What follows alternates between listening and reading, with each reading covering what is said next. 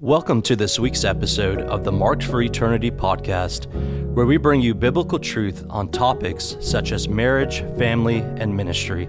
This episode is made possible by the Ultra Global Partners. To find out more information about the Ultra Global, please go to theultraglobal.com and make sure to follow us on Facebook, Instagram, YouTube, and TikTok. Here are your hosts, Jeremiah and Paul Johnson.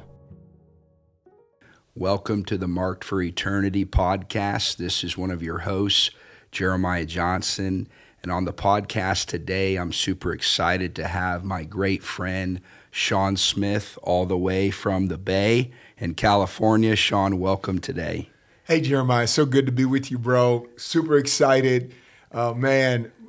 It took us a while to get from California here, but we got here, so we're blessed to know that God's got his hand on our time together. Yeah, thanks so much for coming in the studio. You know, just for our listeners who are just with us today, Sean, you impacted my life. I know I've told you this. I was a college student, just on my own journey of just saying yes to the Lord. Mm-hmm. You had written a book called I Am Your Sign. Is that the right title? Yep. I Am Your Sign. And, we had read it in our college dorm. Me and about 8 guys did a small group. And, we were going out praying for people, believing for miracles. But as we read that book, we got hit with, no, we are the sign. And it empowered a sense of identity and purpose in all of us. And about a couple months later, we heard you were coming to the town where we went to college. And so I'll never forget, we sat in the back and just were powerfully impacted by your journey coming through. And I mean, gosh, it's been 10, 15 years since that original encounter, but just had a real pleasant experience with you, Krista. Love what you guys are carrying for this generation. Man, I appreciate that. And the funny thing, when I wrote I Am Your Sign, it really came, it's from the Spirit of the Lord, but I was approached by our editors and they said, hey, we'd love to get a book from you. What would you write on? And without giving any thought, what jumped out of my mouth is revival. And the moment it did, I went, oh my God, right? And they're saying they wanted it within a year. I'm gonna have to produce a manuscript on this incredible, miraculous move of God in the course of history. But I came under a unique anointing to write that. I studied, of course, revivals, ordered books on revivals from all over, but it was an amalgamation of all these things. But more than anything, it was a dealing I went through. And just am convinced, even someone listening right now, that you may look out and think it's dark, but Isaiah 60 says when it's dark, you don't look at the darkness, you look for the glory. There's a glory of the Lord that is descending right now upon the church in the nations of the world. And when darkness covers the earth, deep darkness of people, the glory of the Lord will come upon you. So it's the contrast and understanding that that revivals are most likely when they're least likely. When you don't think it'll happen is when it actually breaks forth, which sets the stage for the greatest move of God right now, man. Yeah, one of the things that I just so appreciate about you is your outlook on the kingdom. Things can be looking more dark. I know sometimes I like to hammer that stuff. It's like that justice thing in me, but man, you always bring a word of hope, a word of encouragement. You see the best. You see the possibilities. Every time I get around you, I'm just challenged, man, just to look a little deeper, to see a little farther. I appreciate that about you. I know that you've just written a new book. Can you tell our listeners about that? Yeah, I've written a new book, Prophetic Evangelism. And years ago, my first book I wrote was Prophetic Evangelism. So this wasn't just slap a new cover on it, re-release it. We actually called the other one the classic edition. And this one right now, I'm kind of thinking of it as just a new edition, a new term. But what I did is I've taken about 45% out of the old book and put in 45% all new material. And then I rewrote what I left in. So I'm calling this the Legacy Edition. But prophetic evangelism is simply this, is that we're not going to win the world with a better philosophy. And the gospel is never meant to be just a better philosophy. But yet, if all we have are persuasive words, Paul said it, we fall short of the fullness of the gospel. And part of what is needed today is not just that I share people what I would call gospel information. We've treated sin and lostness and transgression as if it's a disease. We've treated it as if The prescription for it is more information. You just need gospel information. I just need to tell you these truths, these understandings. But you and I both know, and you were talking about what behind the veil means. The Bible says if our gospel is veiled, it's veiled to those who are perishing. The word there in the Greek for veiled is kalypsis. Well, the word for removing the veil, apocalypsis, is revelation. So what I'm saying is the remedy for sin and the sickness of the human heart is not more information. It is a revelation. And so what can we do to bring people to an encounter? And in prophetic evangelism, for instance, I think it's John chapter 2. Somebody would have to check that for me. But Nathanael's coming to Jesus. He's skeptical. And, he's with his friend. Nathanael's with Philip. Philip's obviously at this point a believer. And he said, come with me and see the Messiah. And he says, can anything good come out of Nazareth? So he's expressing deep skepticism. I mean, he's not like total pagan. The dude is probably Jewish. Obviously, he wants to see. So he says, can anything good come out of Nazareth? He's going with him not to be proven wrong, but to be proven right. He's like, I'm going to go save you from this cult, dude. This dude is not. And the moment Jesus sees him, all Jesus said was, behold, a man in whom there's no guile. In other words, you're authentic. You're a for real dude. And the guy goes, how do you know me? Prophetic evangelism causes people to be known by God. And when people be known, they open up. Then from there, Jesus said, I saw you underneath the fig tree.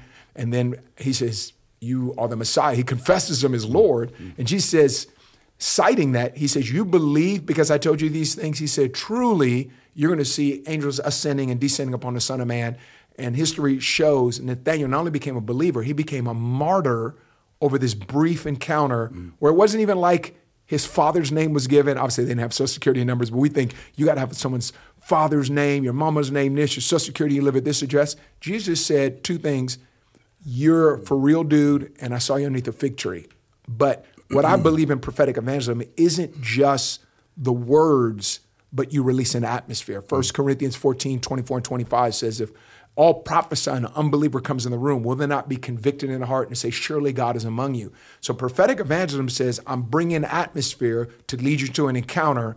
Now you're not saying yes to platitudes. You're saying a heart surrender to a person of Jesus. So that's the whole concept. Yeah, so atmosphere, encounter, and more of that conversion or that surrender. So to people watching it, I mean, I know a lot of people are, looking for that crazy encounter that might lead to that surrender. Can you talk to us? This interested me when you talked about it, bringing an atmosphere into an encounter. Do you mean just like getting prepared in prayer, or talk to us about that? I'll give you a biblical example, Jeremiah, and then I'll tell you kind of boots on the ground what does it look like. But I think actual biblical example is when Moses goes into the court of Pharaoh. Like Moses says, hey, let God's people go. And Pharaoh's not moved. Like, who are you? Like, what is your God? And so he's instructed, he threw down the rod. The rod became a serpent on the ground. Well, I don't think Moses knew this, but according to Timothy, Paul writes to Timothy that the name of the Egyptian magicians was Jannes and Jambres. They did a stick to snake trick. Obviously, the devil's not creative. They believe, and there's throughout history the ability to hypnotize snakes and animate them on a moment. And so they probably did that. But the interesting thing is Moses' snake swallowed up their snakes. Mm-hmm. And I feel like we have that rod of atmospheric change in the prophetic that we can, our atmosphere swallow up other atmospheres. So you can walk into an atmosphere where there's suicide, where there's unbelief, where there's perversion, but you throw down the rod of what God's given you, one atmosphere will always swallow another. But I think you're right. It always is traced back to the inner life with God, the inner history with God. The secret place, I love to say, the secret place is a training place for the marketplace. That what you do in secret when no one is watching, Jesus said, I will reward that openly. So the atmosphere comes because of your alignment with truth, but your atmosphere is taken to another level when you have fellowship with the person. So every believer has, if you're a believer, by virtue of a believer, you have a relationship with Jesus. But not everyone has fellowship with the Holy Spirit. Mm-hmm. Paul closes out the book in Corinthians, says, may the love of God, the grace of the Lord Jesus Christ, the communion or fellowship with the Holy Spirit be with you all. He's speaking to believers. Why would he have to pray something was there? He didn't say, I pray that you have a relationship. They had it. He says, I pray you have fellowship. Prophetic evangelism is heightened, and the anointing of that goes to another level when you have fellowship with the Holy Spirit, which we know you don't leave him back in a prayer closet. It's tightened up there, but you walk with him. And so what you do in times of direct focus gets released in times of general awareness. So you have to have those times of direct focus with God, and that atmosphere you carry out of your altar moment, carry out of your secret place, and then all of a sudden you bring it into the marketplace. You threw down a rod that will swallow up other rods. Many people have been discouraged from evangelism because they feel like, I can't keep up with the intellectual argument. And I go, although at times it may come to a point where you're answering questions, but I don't argue when it comes to the gospel. It's truth. What's there to argue about? It's like someone going to argue about the weather. Right now, the sun is out, in Charlotte. There's no argument. It's true. It's fact, but we're talking about timeless truth. So rather than argue, what I do is present what I know will never be refuted. I present the love of God, the truth of God's word, and then to get an open door, Lord, give us something. So an example of that, if I can share example, we're Ubering it. I have a friend with me, Jeremy. We're Ubering it with a gal, and all of a sudden we're talking to her a little bit. I share with her what I'm doing. And so these are kind of my moments where I call it I'm throwing some bait on the water, just seeing where she'll bite. And so all of a sudden as we're talking, I just got this clarity. I knew she had a child. I wasn't sure of the gender, although I felt a little bit like it was a girl. Yeah. But I wasn't sure. But I knew that there was a dissension or there was a breach or there was something that had hindered or fragmented the relationship. So I said, hey, you got a child? Yes, I got one daughter. And I just said, hey, I feel like the Lord is sharing with me, that right now I'm in your car because he's drawing you nearer to him, but he's also wanting to draw you nearer to your daughter. She goes, oh, that's so funny. You know how young adults are. She's 20 now. She's got her own mind. We're not seeing eye to eye right now. And then she starts unpacking her entire life. End of the day, Jeremy and I end up praying with the Uber driver. She thanks us as she drops us off and basically says that she's gotten away from God, but now, she's returning to God. She had a Bible there, but she had just kind of gotten away during this whole pandemic, being unplugged. And I feel like there are many people that are ripe right now coming out of hopelessness and situation. So we brought that atmosphere to an Uber car. So if we can do it there, it can happen anywhere. Yeah. So you've been, writing books on prophetic evangelism. You've been doing it. For people that are just listening today, maybe watching, where does your journey start on kind of this? The Lord's calling you to gospel winning, maybe prophetic evangelism. Can you tell us a little bit about that? Two quick stories on that journey. Number one, when I was a student, I'd given my life to Christ. Jesus so impacted my life. I could not understand. It was unfathomable why everyone didn't want to give their life to Christ. So I'm at this secular university. I started witnessing to everything that moved. Within 30 days, I had led 25 people to Christ. But it wasn't that I was that great at witnessing. Really, I think it was that I wouldn't let up, and they were shocked that I was saved. It was like, Sean, you saved. There must be a God. So that's how I was leading people to the Lord. But I would say a couple things begin to happen very quickly. One, twofold. A girl in my dorm section got date raped by one of the major fraternities, and I had a real heart for this gal. And then almost within the same week, a guy attempts suicide, jumping off a bridge at my school. He's not successful, if you would call ending your life success, of course. But he ends up paralyzed in a wheelchair because he jumped off because his girlfriend had broke up with him. His parents had disowned him. And he's being academic ineligibility. He's being disqualified from school. And I thought, man, all this stuff is happening to college students. Like for me, and I know everyone's story and journey is different. Am I just going to take my diploma, my degree, computer engineering, go work for Intel? They were offering me a job. Or do I want to do something about what's going on this campus? And I decided to do that, and God opened the door. So then very soon thereafter, maybe some of the listeners will know this name, Mario Murillo. I was in a meeting, and he calls out the word of knowledge. A woman gets up out of a wheelchair. And I thought, okay, I'm winning people to the Lord. What he just did in that word of knowledge, in the way I felt an atmosphere fill this place, people, started clapping. Me and another college student, we fell on our face weeping. I thought, what if I could bring that outside on the streets and in my college campus? And so I hadn't even necessarily heard of the term prophetic evangelism. Right after that, another prophet, mighty man of God, prophesied, and he put together this term, and he says, there's a new breed of prophetic evangelism emerging, and Sean, you are one of them. And then all of a sudden, it was like I start shaking. And I started thinking, can you put the two together? And then I began to read the Gospels and look in the book of Acts. And I go, I don't think God ever had any evangelism that wasn't prophetic, that wasn't led by the Spirit with immediate fruit. I think there's a place, I've done it, where you do what's called cold turkey evangelism. I've been in Mardi Gras, you witness to everything that moves. I just don't know that that's the most effective. There's a place for it. Please hear that and do that, God. But I now, more often than not, will just wait, pray, and let God. This is how Jesus styled, because Jesus walked past a lot of folks that wasn't acknowledging him as the Messiah. But the Bible says in John 5:19-20, which is the truth of it all, he says, I only do that which I see the Father do. And that which the Father does, the Son does likewise. The Father loves the Son, shows him all things he does, and will show you, that would be us, greater works than these you may marvel. So it's like developing a constant awareness with the Holy Spirit. So I thought, what if I could take those words of knowledge, like what I saw in Mario Murillo's meetings, which he flows like that in the streets as well, and take that to my college campus. So all of a sudden, I'm entering into this moment where I normally would go into all these apologetic truths I know, because I'm hitting the intellectual. I'm witnessing this dude, college campus. He's blowing me off. And all of a sudden, I said, Holy Spirit, give me something. And I've been praying and just taking time to hear his voice. And all of a sudden, I felt like the Lord said, hey, ask him right now, how long has he had that pain in his lungs, that it feels like something's pricking his lungs? And so I say that to the dude. The dude's shocked. And I ended up praying with him. And it was like all of a sudden, like a kid that discovers a new toy. Like, I didn't know you did that. Like, oh my God. And so from that point in time, I just really started pressing in. And I feel like there's always new levels. But I've been able to lead some people to the Lord or pray with some people. And honestly, not every time is it work. Sometimes you're right on and they'll blow you off and still, but at least you touch that place. Here's what I say.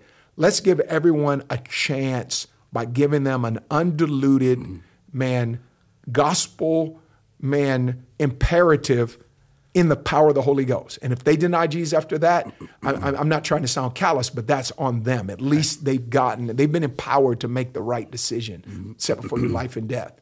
So are we setting before them life and death, or are we setting before them religion and death? It's got to be breathed on by the power of the Spirit. So that's a great question, bro. Yeah, man, thank you for sharing part of your story, your testimony. It's just encouraging me as we're sitting here. Sean, you travel, your wife travels the United States, parts of the world, carrying the gospel, a spirit of revival. I wanted to ask you, kind of, you traveled maybe some throughout the pandemic. We're obviously into 2022. I mean, what are some of your thoughts, perceptions about the church right now, maybe globally or in America? Should we be discouraged, encouraged? I mean, what's your take on what's happening out there? I tell people, I say maybe one of the worst things Christians can say right now is they want to get back to normal, because I think, number one, that's the worst mistake we can ever make, number one. Number two, God moved us to a place he doesn't want us to move back from. And then here's what I say. We say normal, we're saying church before March 16th, 2020, when it all shut down. Well, I think what we thought was normal is not what God feels is normal. God wants to introduce us to his normal. That's revival. And so I feel like this whole pandemic, I tell people, you prayed for this. You just didn't know it. You asked God to draw near. You asked God for outpouring. You asked God for revival. You prayed that God would answer the evils of your day. And God gave you a fast track pass. You know how when you're at Disney World, Disneyland, you don't have to wait in line? I say the pandemic is a portal. Some people treated the pandemic like it's a winter. A winter is, okay, I had fall, and depending on where you live, you were in Florida one time, I'm in California. Fall is not bad. It's kind of nice. And so winter is this interruption between nice weather and getting to even nicer weather in spring. You get back to your weather. God spoke to me and says, do not treat as interruption what I meant as a disruption. Wow. Interruption, I was young. They would interrupt our cartoons to tell us about some sort of weather calamity or the emergency practice. Meant that I was going to come back to Scooby-Doo when this thing was over, telling me there's a message from the emergency broadcast, this interruption, God doesn't want us to get back, because unless what you were at before was a revival, you shouldn't be trying to get back. And here's what I say, because I think it's so important, and then I'll talk to you about even more what I'm seeing, is that I feel like right now our definition of normal determines the demonstration of Christianity we're aiming after. So if we're trying to say old church programs are normal, then we're going to always try to go back to that. But if we're saying, God, there's a new thing you're pouring out, we want it. So what I'm seeing is hunger. I'm seeing hunger like I've never seen. I'm seeing people tired of religion, tired of programs, and saying we need the Holy Ghost. I mean, there are major denominational leaders that are saying we essentially, my paraphrase is, go Holy Ghost or go home. And I'm sensing that there's a move of God. And every place I go, massive numbers and people are giving their life to Christ. We're seeing that healings like we've never seen before. And so I feel like right underneath our eyes, we could be glued to what they're reporting to you on CNN, MSNBC, yeah, even Fox News.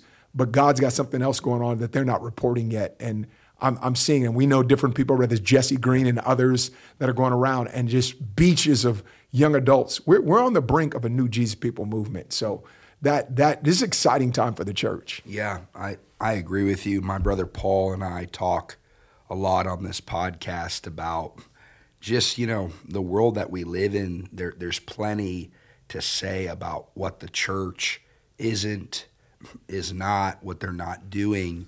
But in the midst of it, the Lord's looking for people who are actually willing to do something to be the solution.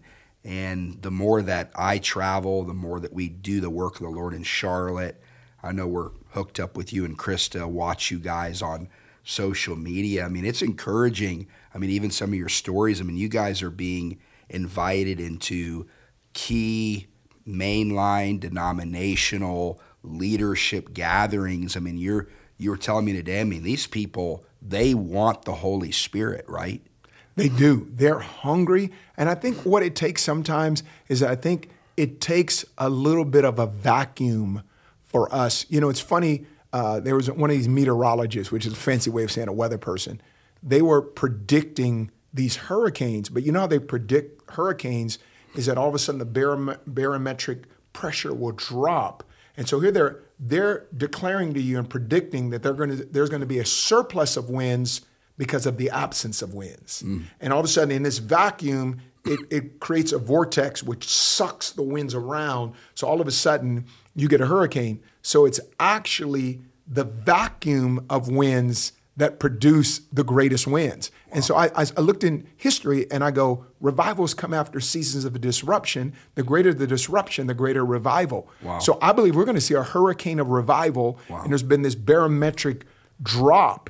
And meanwhile, the world, like we're hungry for Jesus, Holy Spirit. Well, they're desperate out there. I mean, they've done their chakras, they've done their sages, they've done their crystals, they've gone to their gurus and all that stuff has failed them miserably. The lesson of the pandemic was to only put your faith in deserving sources. And so they've been failed by the sources that put their faith in. And so now, like, we got to give them raw Jesus, like Jesus that's not politicized, Jesus that's not branded in terms of modern branding. Jesus is not what do we call it? A tickle me Elmo Jesus, you say, or Build-A-Bear Jesus. We got to give him Book of Acts Jesus. Wow. Man, you're getting me fired up for the harvest, man. Wow. Well, for people that are listening today, we'll just begin to close the program. I'm kind of feeling stirred, maybe ask you to pray for people that are listening today. I feel like there's an anointing for family salvation. Yes. Maybe people that have been believing for lost loved ones to come to the Lord. But before we pray, Sean, for people that are just, maybe they've followed you for a while or this is the first time they've ever heard of you, how can they best connect with you and Krista? The best way probably is to go to our website, www.seanandkristasmith.com. Sean, S-E-A-N, Krista, C-H-R-I-S-T-A. We've got some product. My wife has written a book. I've written several books. They're out there. We're on social media, Instagram, at Rev Sean Smith or at Miss Krista Smith. So we're out there and hey man, we'd love to see folks that's out there and connect with us in meetings. We're very approachable and we love the body of Christ, man. Amen. Well, I encourage our listeners to follow up with these guys, check them out. You'll be encouraged. You'll be strengthened, comforted. Sean, will you pray with us as we close? Absolutely. Lord, I just thank you, God, for this opportunity. I'm praying that there are people that, just like the Philippian jailer, they got saved, that their entire household would get saved. And that wasn't just immediate blood people. It was like their oikos. In other words, everybody they ran with. And so I feel like there is an incredible move of God that's happening. So we just pray for those that say, hey, I got wayward sons and daughters. Hey, my mom and dad is not saved. I got brothers and sisters, man, uncles, grandparents. I just pray, God, that they would begin to see the power in the hand of God to bring incredible redemption, healing. Lord, you would make families whole. I just believe that revival will be about family. It's going to look like families next season, and they'll be able to run together. And I pray also for a boldness, because there is a Jezebel spirit trying to massacre prophets in this day. I just pray for a boldness, God, that we would speak the truth. We would stand and recognize the Bible is an absolute, and truth is an absolute, and truth isn't found in our feelings, it's found in Scripture. And so, Lord, we thank you and we bless everyone who's listening right now in Jesus' name. Sean, thanks so much for joining us today on the podcast. It was a joy to have you. Thanks for joining us. To all our listeners, we'll be back with you next time. Bye-bye. Thank you for tuning in to this week's episode of the March for Eternity podcast, as we seek to bring biblical truth to this generation regarding topics such as marriage, family, and ministry. We want to give a special thank you to our ultra global partners who make it possible for us to release fresh content such as this in order to train and equip the body of Christ around the world. If you were blessed by this episode, make sure to go to theultraglobal.com/podcast to listen to current and past episodes. God bless, and thank you for listening.